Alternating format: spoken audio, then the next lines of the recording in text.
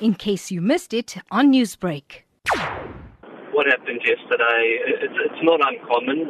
Every now and again we do get sardines which they refer to as return sardines. So it's basically sardines that have turned around and they're going back south. Yeah, and like I said, from time to time this does happen. How would you describe the size of the shoal that beached yesterday? The reports we had, there was one net taken of actual pilchards or Natal sardine. It was plus minus 50 crates. We hear that they were getting between 700 and 900 rand a crate.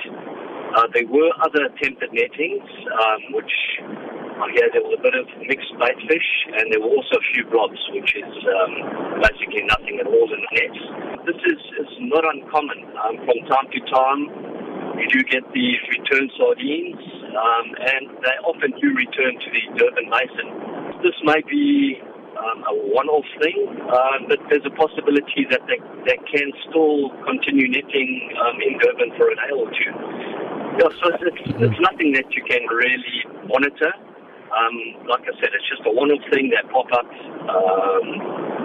If you're in the right place at the right time for a netter, you can get lucky. And I hear yesterday they got quite a good price at between 700 and 900 rand a crate. Would this now be a reason for the Sharks Board to scan the skies in an effort to track more sardine activity? No, not again. Basically this is going to be something that's very difficult to monitor.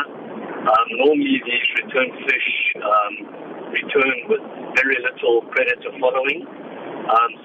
Unless they really pop up in an area like Durban Basin, or they come to the surface elsewhere, they're very difficult to monitor.